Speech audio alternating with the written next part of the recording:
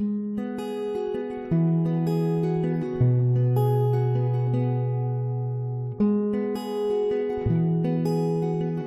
Hope Church.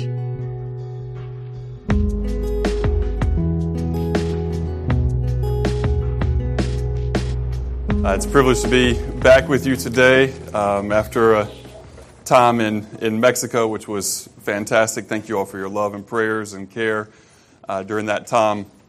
For the last 20-some messages I've given have been through an interpreter, and that's a little different because every sentence you have a pause and you can think, okay, exactly how do I want to say, this next sentence, this next thing, and you can collect your ideas as you go through. So now I have to get out of that groove, remembering that there's not somebody standing next to me who's going to give me that opportunity.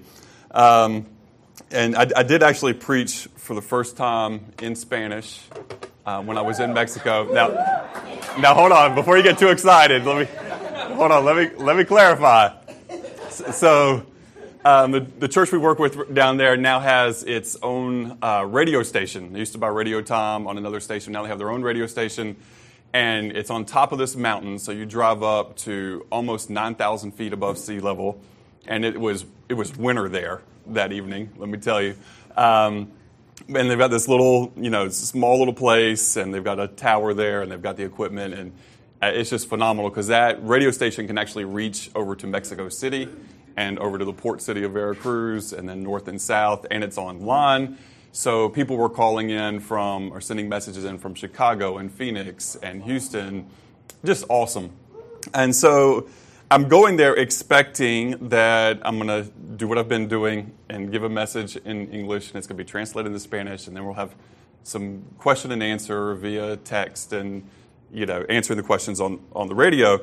And I get there and they go, oh, we realize that our license, our charter only allows us to have Spanish, that there can be no English spoken on this radio station, so you're going to have to do this in Spanish. Now, at that point, my heart is like, because, and I haven't been nervous to preach in front of anyone or any group, and, it's hard to remember. But, man, I got that feeling back of what that feels like. Start pacing quickly, so, knees starting to knock a little bit, all of that, which in some ways was cool and refreshing. But then it was like, wait a second. We can record this first, right? And then we can play the recording because you play recorded things. It's like, okay. So I'm in a van speaking into a phone with a napkin over it.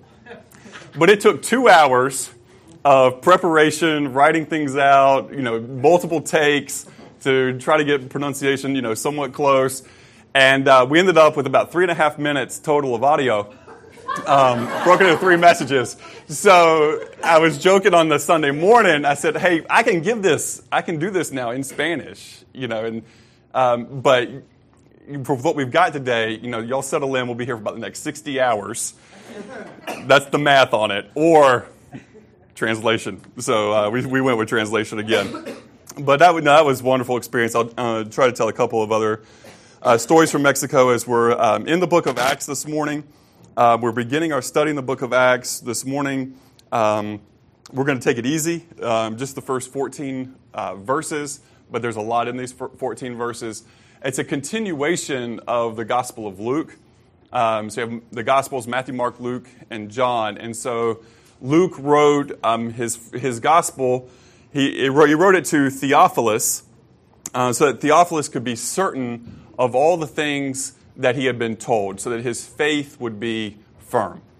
And then he continues to write to Theophilus in the book of Acts, telling the history of the early church. So in the first bit of Acts, it's actually really largely a repetition of Luke 24, the very end of Luke 24, which we ended early summer. Then we did the book of James, which was finished up last week. And now we're in the book of Acts. But it's actually kind of cool that it does this because it's going to remind us this morning of what we had studied in the Gospel of Luke and set the foundation as we move forward to study the book of Acts and the life and the adventure of the early church. So let's read the first 14 verses of Acts chapter 1, and then we'll pray. It says, "In my first book, I told you, Theophilus, about everything Jesus began to do and teach, until the day he was taken up to heaven after giving his chosen apostles further instructions through the Holy Spirit. During the 40 days after he suffered and died, he appeared to the apostles from time to time. And he proved to them in many ways that he was actually alive. And he talked to them about the kingdom of God. And once he was eating with them, he commanded them, 'Do not leave Jerusalem until the Father sends you the gift he promised. As I told you before, John baptized with water, but in just a few days you will be baptized with the Holy Spirit.' So when the apostles were with Jesus, they kept asking him, 'Lord, has the time come for you to free Israel and restore our kingdom?' And he replied, 'The Father alone has the authority to set those dates and times, and they are not for you to know. But you will receive power when the Holy Spirit comes upon you, and you will be my witnesses, telling people about me everywhere in Jerusalem, throughout Judea and Samaria, and to the ends of the earth.' After saying this, he was taken up into a cloud while they were watching, and they could no longer see him. As they strained to see him rising into heaven, 2 white men robed suddenly stood among them. 'Men of Galilee,' they said, 'why are you standing here staring into heaven? Jesus has been taken from you into heaven, but someday he will return from heaven in the same way you saw him go.' Then the apostles returned to Jerusalem from the Mount of Olives, a distance of 1/2 mile. And when they arrived, they went to the upstairs room of the house while they were staying. Here are the names of those who were present: Peter, John, James, Andrew, Philip, Thomas, Bartholomew, Matthew, James, son of Alphaeus, Simon the Zealot, and Judas, the son of James. And they all met together and were constantly united in prayer, along with Mary, the mother of Jesus, several other women, and the brothers of Jesus." Let's pray. Heavenly Father, we thank you for the opportunity we have this morning to come and to worship you and to sing praise to you, God. We pray that even now you would teach us by your word and by the power of your Holy Spirit, that we would see more of your Son Jesus and what he taught and his instructions and the priorities that he had for his first disciples and those same priorities that he has for us today. And so help us to have understanding this morning as we look into your word. Thank you for your great love for us, Jesus, that put you on the cross for our sins. And we thank you today. In your name, Jesus. Amen. Okay. So again, this first part of Acts, there's some familiarity there for those who went through the Gospel of Luke with us at the end of Luke. But just to read those first 3 verses again, he says, "In my first book, I told you, Theophilus, about everything Jesus began to do and teach." So there, Theophilus is reminded of the contents of the Gospel of Luke. The name Theophilus is a cool name. It means friend of God. Someone who is a friend of God. And we think that this is likely, a very real person that, not just a general anybody who calls himself a friend of God, but a very real person that's being written to. But in any case, hopefully this morning you can say that you're a friend of God, and you can take this as being written to yourself, today, or that at some point soon in your life you would be able to take that and say, this is written to me, and I can understand this and apply it. And so it's verse 2, it says, "Until the day he was taken up to heaven after giving his chosen apostles further instructions through the Holy Spirit. And during the 40 days after he suffered and died, he appeared to the apostles from time to time, and he proved to them in many ways that he was actually alive, and he taught to them about the kingdom of God." And so we're going to look at that a little bit more this morning, just to remind us of where we've been, if you did the Gospel of Luke, and to set that foundation if you're new with us this morning, and a special welcome to you. But in Luke, you have these 2 themes that are dominant throughout the Gospel of Luke. One is, Jesus is the Savior, and the other is that Jesus is the King. That Jesus is the Savior and that Jesus is the King. We have to understand that is, really the purpose of the Gospel of Luke as we have studied. And then Acts being the life of the early church and their mission to boldly proclaim the name of Jesus through the power of the Holy Spirit, so that every man, woman, and child would know that Jesus is the Savior and the King. So we have that revelation in the Gospel of Luke, and then we have the application of the revelation in the book of Acts. And that's vital for us to understand, because in verse 4, he said, once when he was eating with them, he commanded them, do not leave Jerusalem until the Father sends you the gift he promised. As I told you before, John baptized with water, but in just a few days you will be baptized with the Holy Spirit. And we'll be coming back and talking more about this even today and through the book of Acts about receiving the Holy Spirit and what that means and what the implications of that are. But I want to go ahead to verse 6, because this is really important as part of our, before we get into that, to understand that the disciples, as we saw in the end of Luke, and these are again parallel, that even after the resurrection of Jesus, they still don't fully get it. Because here in verse 6, they say, so when the apostles were with Jesus, they kept asking him, not just once, but they kept asking him, Lord, has the time come for you to free Israel and restore our kingdom? Has that time come? Because remember, from as soon as they could understand anything as children, they understood that they were dominated by the outside Roman oppressors who controlled everything in their land. And as they read the Old Testament scriptures and they saw God's deliverance time and time again from oppressors, they had this in their minds, perhaps, in our generation, in our time, we will see the freedom of Israel and the restoration of Israel. And since they were small children, this was their greatest hope in life. This is their greatest hope in life, is to see the oppressors defeated and themselves restored into their own kingdom. When you have something that's ingrained since you were a little kid, as this is the most important thing in life, this is our great hope as a people, it takes a lot to replace that with a higher ideal. It takes a lot.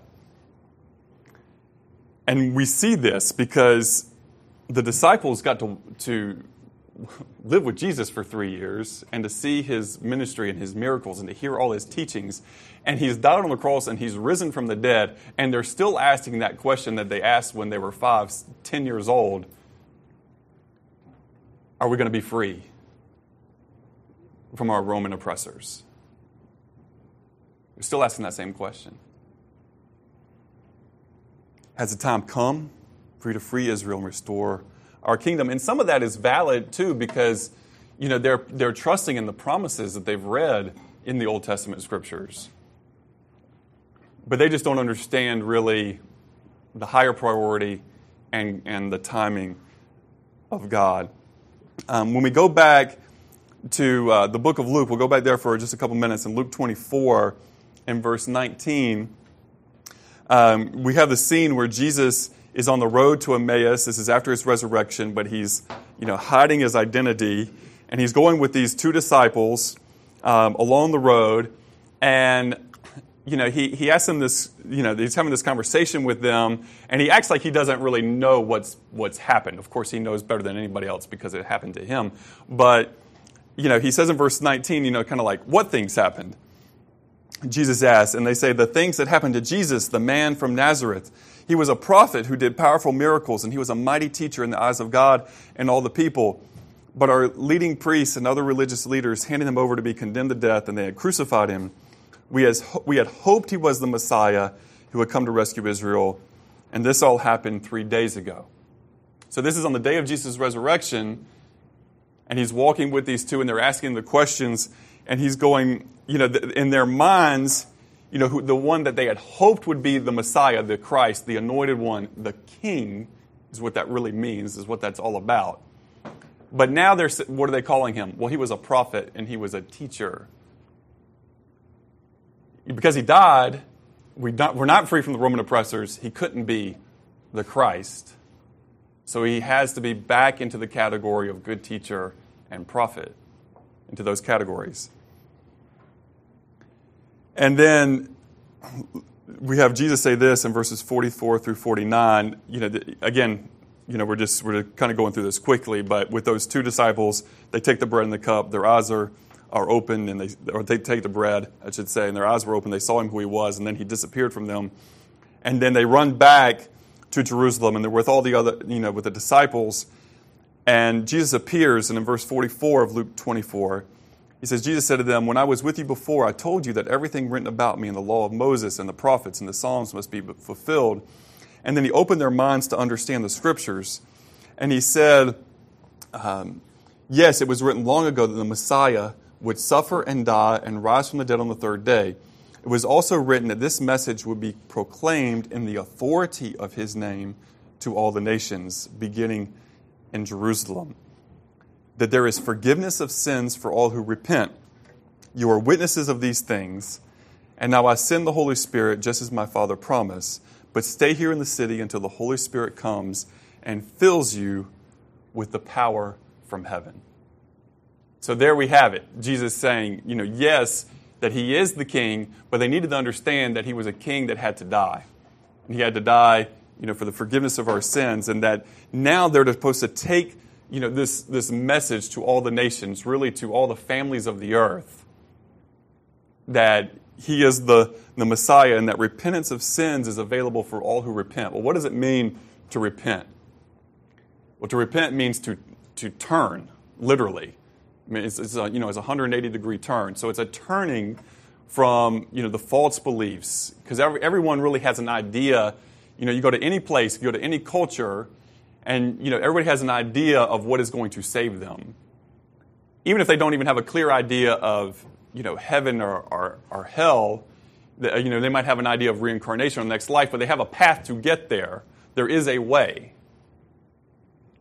And also in every culture, you have people who just say, well, I don't believe any of that, and I don't know what's up, but whatever, is kind of the deal, but I don't believe any of it. Of course, you have some of those, but in general terms, in every culture on the earth, there is an idea of something after this life, the physical life, that you continue on in some way.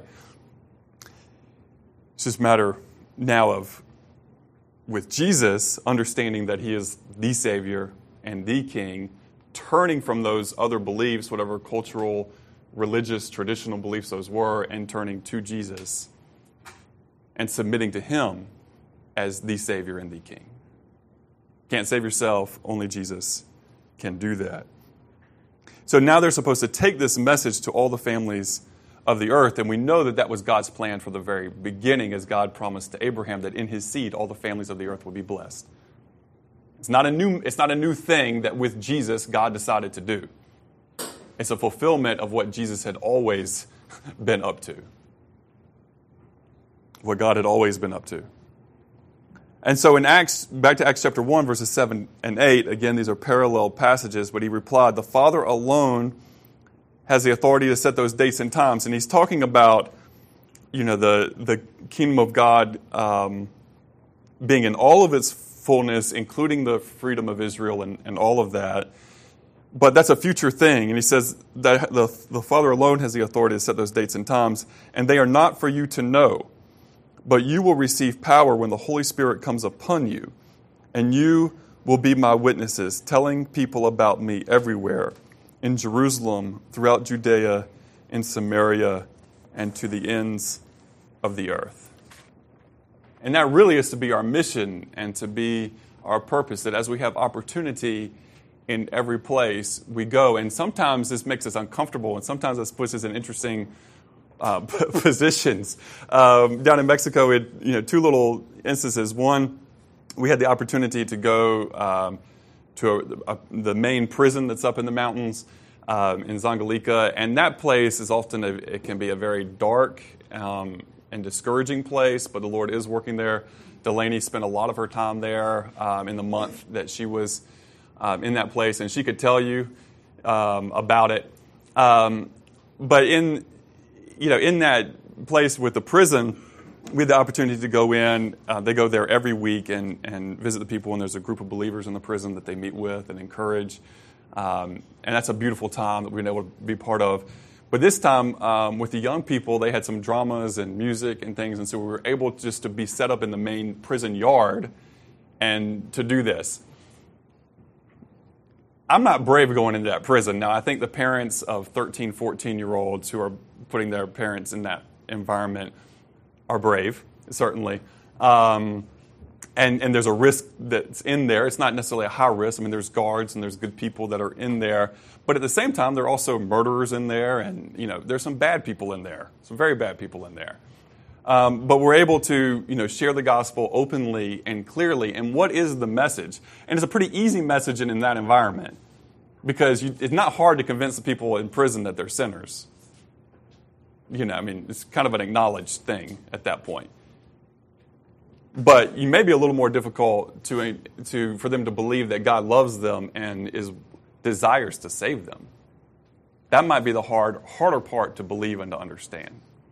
We'll talk about this a little bit more in terms of culture, about where we start with the gospel, with people and what parts. We have to tell the whole gospel, but there's parts in different cultures that we emphasize more because of the need, because some parts are easier to accept than other parts. And so when people are just like, yes, I'm a sinner, well, you don't have to sit there for the next 45 minutes continuing on about how they're sinners. They kind of get that. In other cultures, you might have to talk about that for 45 minutes because people think, yeah, I'm great. And I'm going to get to heaven on my own awesome sauce, because I'm awesome. And that's just kind of how it goes. But this is our message, that there is forgiveness of sins for all who repent. Now, again, in the minds of the disciples of Jesus, those first disciples of Jesus, they're having a hard time overcoming their cultural hang-ups. And it's really not until they are filled with the Holy Spirit that their cultural understandings change. It's really not until Pentecost, which we'll really get into next week, when the Holy Spirit comes upon them. They're being prepared for that because they're there in that upper room and they are praying. And that prayer is preparing them for the change that's coming. But it's really not until they're filled with the Holy Spirit that they see their priority in life and their desires in life truly being changed to God's desires. If there's one thing you get from this morning, let that be it. It's not until they're filled with the Holy Spirit that they can see their culture for what it is, they can see their agenda for what it is, and how it's not the same as God's agenda and God's priority for them. And they have to change. And so I want to talk about culture for a minute, because every one of us who's a follower of Jesus, we're all placed into a culture. We're born into a culture. We grow up in a culture. And we should examine the cultural influences in our lives. We really need to take some stock of that and to sit down and go, okay, what are the cultural things about how the family I was born into, what was my social location being brought up into, and how does that affect how I see the world and how I think and how I perceive and how I view God and how I view other people, because those things all play a factor. And as we see with the disciples, it's a really large factor. Again, those people spent 3 years with Jesus and still couldn't get past some of their cultural hang-ups until they're filled with the Spirit. And then that's even, as we'll see in the book of Acts, sometimes a learning and an ongoing process. It's not like it was all instantaneous. There is a big shift, but that shift even had to be tweaked more and more along the way. I think the same thing's true for us. So in every culture, there are things that we can respect. We got 3 R's. Things you can respect, things you can redeem, and things you can reject in every culture. There are things that should be respected. When I'm in Mexico, there's a familial love that the people have. Respect, we respect that. We're in the southern part of Mexico, and so they even take our southern hospitality to a whole nother level, and we can respect that hospitality. There's a culture of hard work that we can respect, that culture of hard work. I was there one time and walking along the street, and there's a man that has no legs, and he's laying bricks on the sidewalk. He's mixing, the cement, and he's throwing it down, and he's, moving himself around with his hands, and he's working hard and fast. And I'm like, man, that's tough. But he is working hard for his his food, and for his family. You respect that. I got so much respect for that man. So much respect. You respect those sort of things. But then there's things that need to be redeemed in a culture, because there's some aspect of it that's good, but then it can be to an extreme to them where it's not healthy and it's bad and it needs to get redeemed.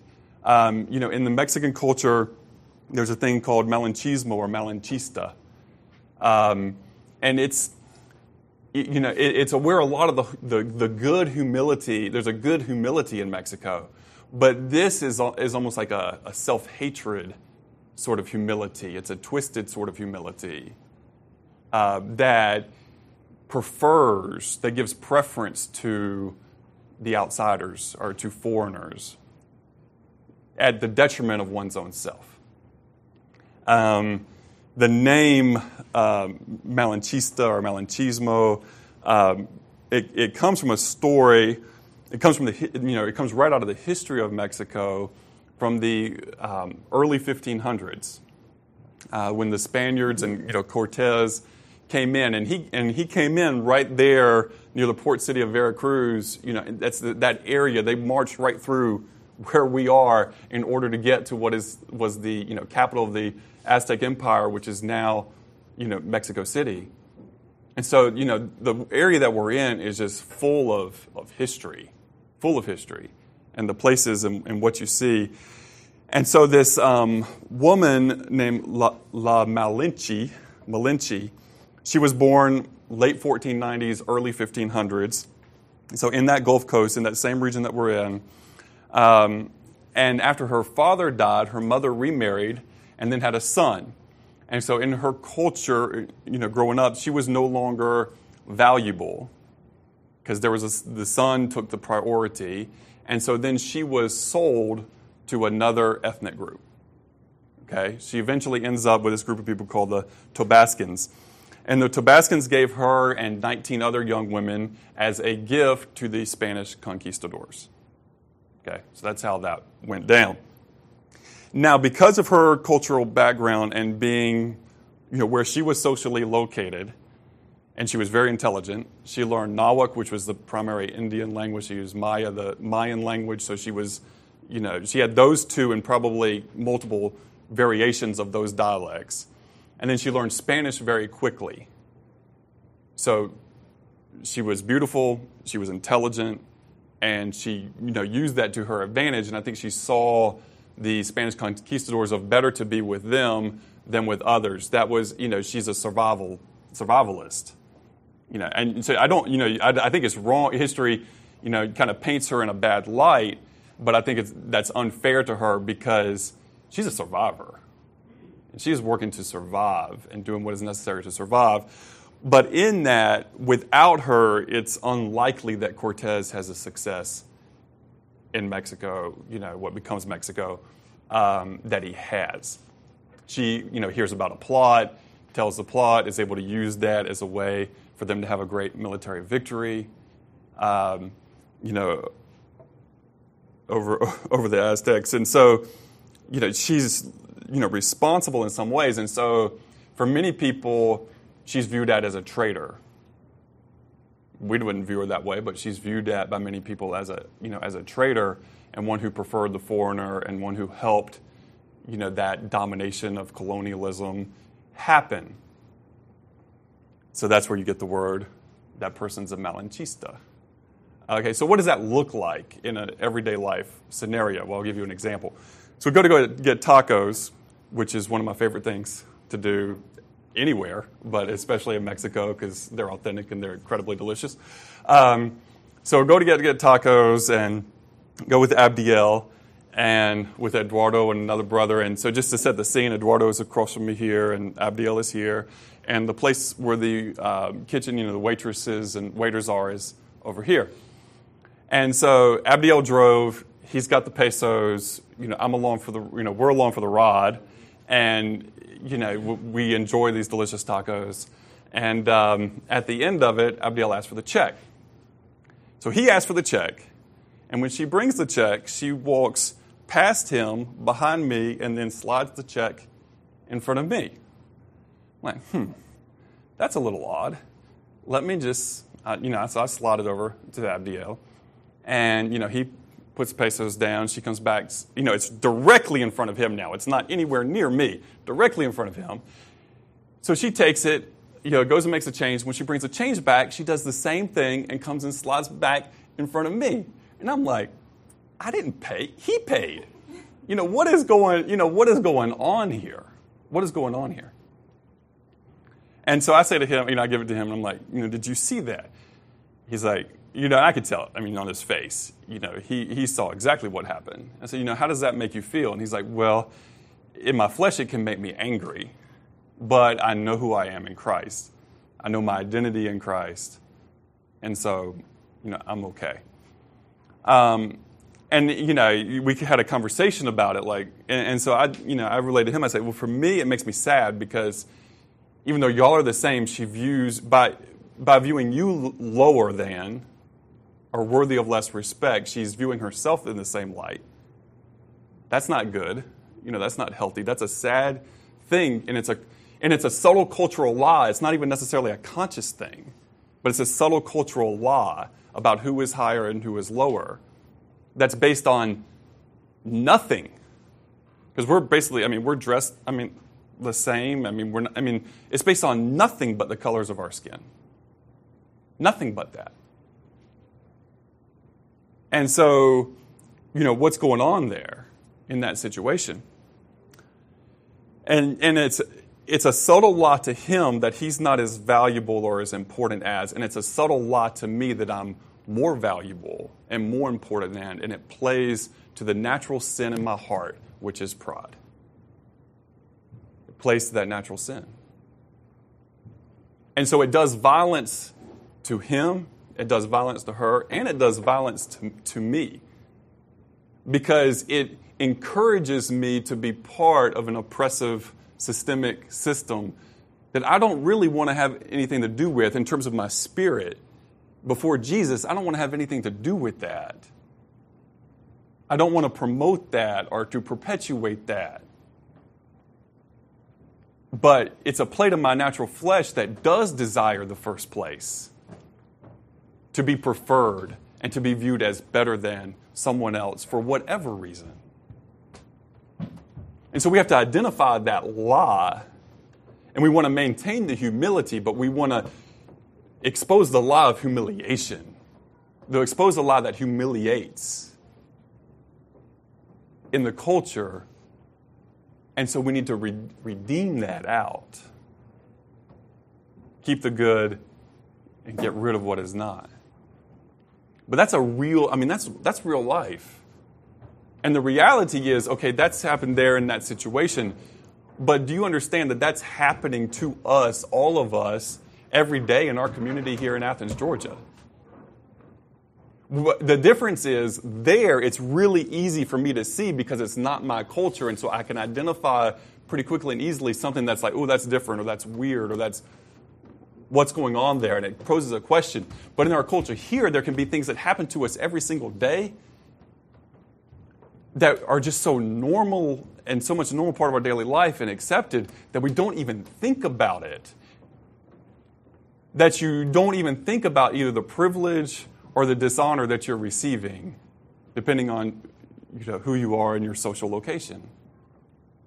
But you don't even see it, don't even know it is happening to you.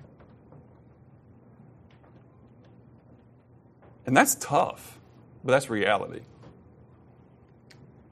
And in every culture, and I don't want to sound like I'm picking on that culture where I just was, but there's just the obvious, like you just got to reject this. Okay, in Spanish, what's the word for wife? Our Spanish speakers, help me out. What's the word for wife? Esposa. What's the word for handcuffs? Esposas. More than one.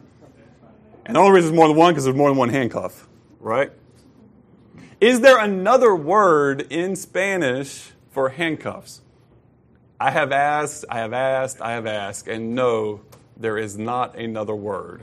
It's not like, oh, we have this joke that we can say sometimes. It's like, no, the real view is that a wife and being handcuffed are equivalent. And it's not viewed, now you might want to say, well, okay, let's take it in a nice way, like, you're both bonded to each other and da-da-da-da-da. No. No, it goes back to the old ball and chain, sinful view of marriage. It's a sinful mentality, that's so embedded in the culture that most people, even followers of Jesus, don't initially recognize, wait, that's kind of messed up. Why don't we have another word for this? Because it's just so normal. You see what my point with that is? It's so normal. It's so part of every day. It's just kind of like, oh, maybe that isn't the best. Maybe we should have a different word for that. And it's like, you have to recognize, all right, so those are things there. And sometimes it's easier to exegete a different culture than to exegete your own culture. What do I mean by that? Wait, exegete, what are you talking about? Okay, so when we talk about the Scriptures, we exegete the Scriptures. What we're trying to do is try to take off our cultural lenses and to see the Scriptures as they are, the truth of God's Word, the principles that are taught, and then we want to apply those to our culture, and that's exegesis. Eisegesis is when you just read your ideas and you read your culture into the Bible, and it supersedes and imposes, and you say, now this is what the Bible says. And that's a terrible way to handle the Scriptures, but it's also a terrible way to handle cultures, because we can go, well, this is my culture, and we just read somebody else's culture through our own culture. So to exegete the culture means you try to take off your own cultural lenses so you can see from their perspective and to learn from their perspective and to try to understand what's being thought and said and acted out. In our American culture, we have the same thing. There's things to respect, things to redeem, things to reject. We can respect that in certain, wars, we've stepped up as a nation to fight evil in the world. We look back at World War II and we say, that was the right thing to do. We were late, but we were there, and it was the right thing to do. But now, you can also take things that are to be respected, and you can abuse that. And then you can say, well, anytime the United States military uses force, well, obviously it's just because, hey, remember World War II? We're the good guys. Well, that can be a trap. That can be a trap. There are things to redeem. Our nation, we have this ideal of freedom, this belief in freedom, but we have to redeem that because we know initially that freedom was largely designed for white males. But we can redeem that ideal of freedom for all people, and that we have to strive to redeem that ideal for all people. And then there's things that we need just to reject. Our extreme individualism and materialism are things that, as followers of Jesus, we don't even realize we're doing half the time. But we need to reject those things and say, okay, we got to have some correction on that. Because otherwise, we're just like the world, and whatever the world does, we do. So let's continue on. Acts 1, 9 through 11, or we'll just continue on through 14. We've already read it, but basically the idea is Jesus ascends. They're there waiting. The angels appear and say, why are you standing here staring into heaven? He's going to come back in the same way you saw him go. And that's really important for us, is that we do believe we have a Savior and King who's going to return. And when he does return, he will execute his judgment, most importantly, his justice on this earth. But until then, what are we supposed to be doing? Well, we're supposed to be, teaching this, forgiveness of sins for all who repent. And yes, essential in that is a belief in Jesus and beginning to follow him. But it's supposed to really be a full repentance, a full turning to the ways of God. It's not, what Jesus is asking for is not just a mental assent of, yes, Jesus, I know historically speaking, you're the Son of God, you came and died on the cross for our sins, and you rose from the dead.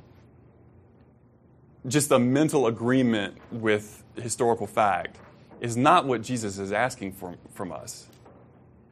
Jesus is asking for him to be the Savior and the King over our lives and our church, our community. That's what he's asking for. And ultimately the world, and he'll receive that in the world. But that's what he's asking for, not just the mental agreement, but really a submission to him that says, I'm not and you are. I'm not the Savior, you are. I'm not the King, you are. That's what Jesus is looking for. And without that, you may have a religion. You may have a mental agreement with some of the truths of the Bible, but you do not have something, you don't have something worth living and dying for. You don't have something worth putting yourself out and putting your life on the line for all the time. You don't have something worth sacrificing for. Only if Jesus is really the Savior and King of your life and our lives collectively do we have something worth living and dying for. It has to go beyond just a mental agreement. So they have to be filled with the Spirit of God. We're going to see next week that filling, occur. I don't want to get too much into that, but I also don't want to leave us too short. But I do want to emphasize that while they were waiting to be filled, that they prayed. That in the life of Jesus, prayer was hugely important, and in the life of the early church, prayer is hugely important. Therefore, we have to ask the question: is prayer hugely important in my life and in the life of our church? I mean, those are questions we need to be able to answer affirmatively. That yes, we want to be people who pray. Yes, we are people who pray. Because we have to believe that the results that that God working with us and through us is attempting to see in our community, in our world, in our church, isn't going to happen just through the efforts of our flesh, but it's spiritual. It's spiritual. And so therefore we have to be people who, if we want to see spiritual results, we have to be people who pray and are then filled with the Holy Spirit. What I want to make just a quick distinction, and we'll talk more about this next week, and there's plenty of scripture to back this up. But in general, when people believe in Jesus, they receive the Holy Spirit. God, Father, Son, and Holy Spirit comes and makes his home, within you. And you have fellowship with God, within you. But then there's also being filled with the Spirit, also, synonymous with that, I believe, walking in the Spirit. And that's not the same thing as just having the Spirit. Because I think at this point, the disciples, they have the Spirit, but they're not living and working through the power of the Holy Spirit yet. And so there is a question there, and again, we'll hit this more next week. But there's a question there of, do you have the Spirit, which you have to have that initial faith to receive. But then the question is, are you living in the power of the Holy Spirit? Because living in the power of the Holy Spirit means some victory over sin. And living in the power of the Spirit means that people around you are affected by your life. And I think that we could argue as we look at the book of Acts and we look at the life of the early church, that if people in your life aren't being affected and changed by your presence, that perhaps the power of the Spirit and the walking in the Spirit isn't as present as it should be. Just say that softly, but isn't present as it should be. And that perhaps would be a challenge. And so that's really, because as we look at the Scriptures, why do we look at it? Yes, we look at it in some ways to be affirmed, like Theophilus, hey, you can be certain of your faith is in a good place and your faith is real. So yes, the Scripture has a place of affirmation in our lives, but it also has a tremendous role of challenge. And I think as we see the life of the early church, as we go through the book of Acts, we're going to be challenged personally and collectively of our identity and our power and who we are and the difference that we're to make in our communities and in our world. But we want to be people, ultimately, who have the same mission and purpose and priority in life that Jesus wanted his first disciples to have. And they finally do get it, and as we'll see as we go through the book of Acts. But we want to be ones who get that, but it comes through prayer and being filled with the power of the Holy Spirit. And there has to be a desire. If they had disobeyed and said, well, we're not going to go back to Jerusalem, and we're not going to pray, and we're not going to wait, and we're not going to be patient, but we're just going to go back to our fishing jobs, we're going to go back to whatever else it was that we used to do. And again, there wasn't anything wrong with fishing. It's just that for these particular guys, God called them to do something different. But if they had said, we're just going to go do our lives the way we want to do our lives, and the way we've always done our lives, they would have missed out on turning the world upside down. And so we don't want to miss out on our part of turning the city upside down and other parts of the world upside down. We don't want to miss out on that, and so therefore we put Jesus and his priorities first, and we pray and we seek to be filled with the power of the Holy Spirit. Amen? Let's pray. Heavenly Father, we thank you for your goodness to us, your goodness in our lives, and this morning is talk about some difficult things, some challenging things. We ask in it that we would know fully your love and your grace that calls us higher,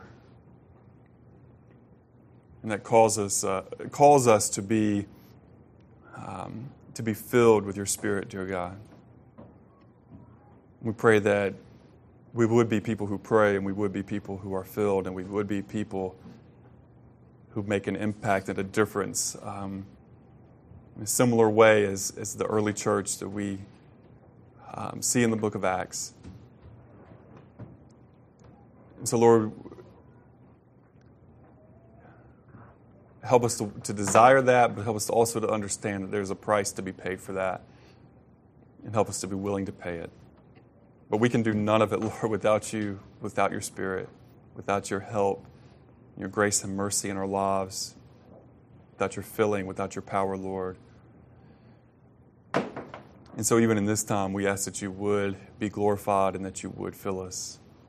As we take the bread and we take the cup that represents your body and blood, dear Jesus, we say thank you. Please examine our hearts and help us to confess anything that is unpleasing to you. Help us to take it with thanksgiving and thankfulness. And help us to be filled with your Spirit. In your name, Jesus, we ask it.